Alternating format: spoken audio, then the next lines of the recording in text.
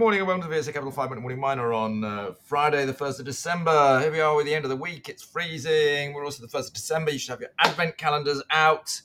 Actually, just before I say hello to you, I've got to tell a little story.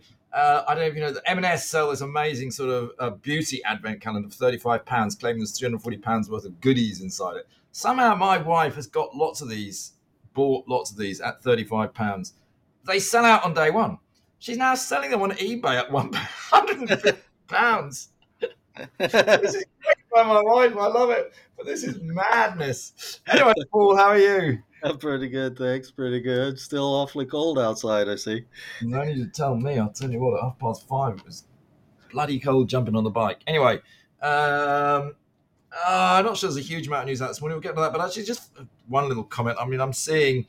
Do you realize the lithium price is now down 80%? And I also see that America is now saying it's basically pretty much got self-sufficiency in lithium now, which is really quite a surprise. I don't know if you were aware of that, Paul.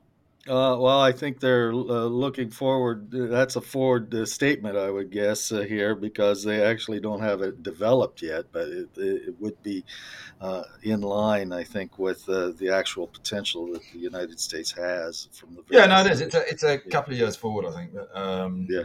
So, but it makes you think, doesn't it? And I mean, the problem is, as we discussed in this podcast the other day, if DLE actually is successful, there's going to be so much lithium in the world, the price isn't going to recover. I also noticed the vanadium price has jumped over $80, so I happen to think 2024 you can see that come back a long way, but that's my view.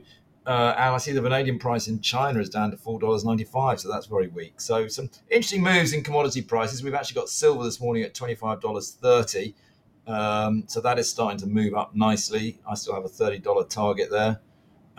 Gold hanging around at 43. So it's pretty strong. It's also happening at the end of the year, Paul. Yeah. The improvements would indicate that there is this kind of rally that seems to be developing here for the year end here. So more power to that, and we'll see whether we can get some legs to it as we get beyond into 2024 here in the first quarter, because the juniors are sure looking for it. That's for sure.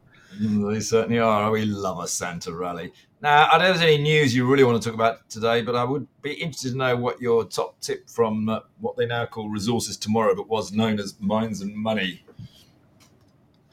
Well, I found the really story. I had a visit with Altus Gold. Altus being it's the restructuring of the old Scorpio or former Scorpio gold story in Nevada. That's where they combined with the North Star property up to immediate northwest of their heap leach operation of Scorpios there at Silver Peak in Nevada. It's being recapitalized now. That deal has closed, so now they'll just be raising a small amount of capital here in order to get things restarted here. But thing is they've gotten all of these assets that Scorpio Gold had at such a deep sunk cost discount that I can't see how this shouldn't perform nicely during 2024. Okay, interesting, nice tip. I know also. I think it's the annual Tin Association today. One thing worth saying. We will be on Monday launching a private fundraise.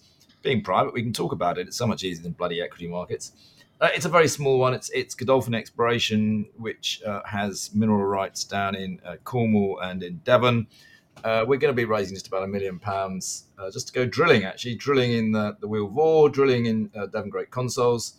Look, in my view, the probability of success in a very strong high-grade hit is sort of up to the 90%, so it's an absolute no-brainer. You've had a look at it, Paul. Have you got any comments, Paul, from the geologist?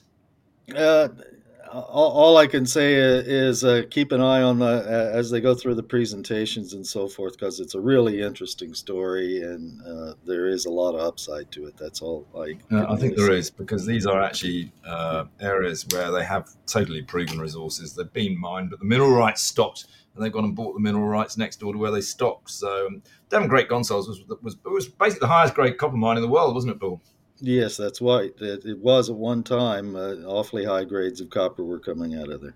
And it just stopped because the mineral rights got to their edge. No reason why it can't just carry on, in which case will be phenomenal. But there you go. If you've got any interest, let us know.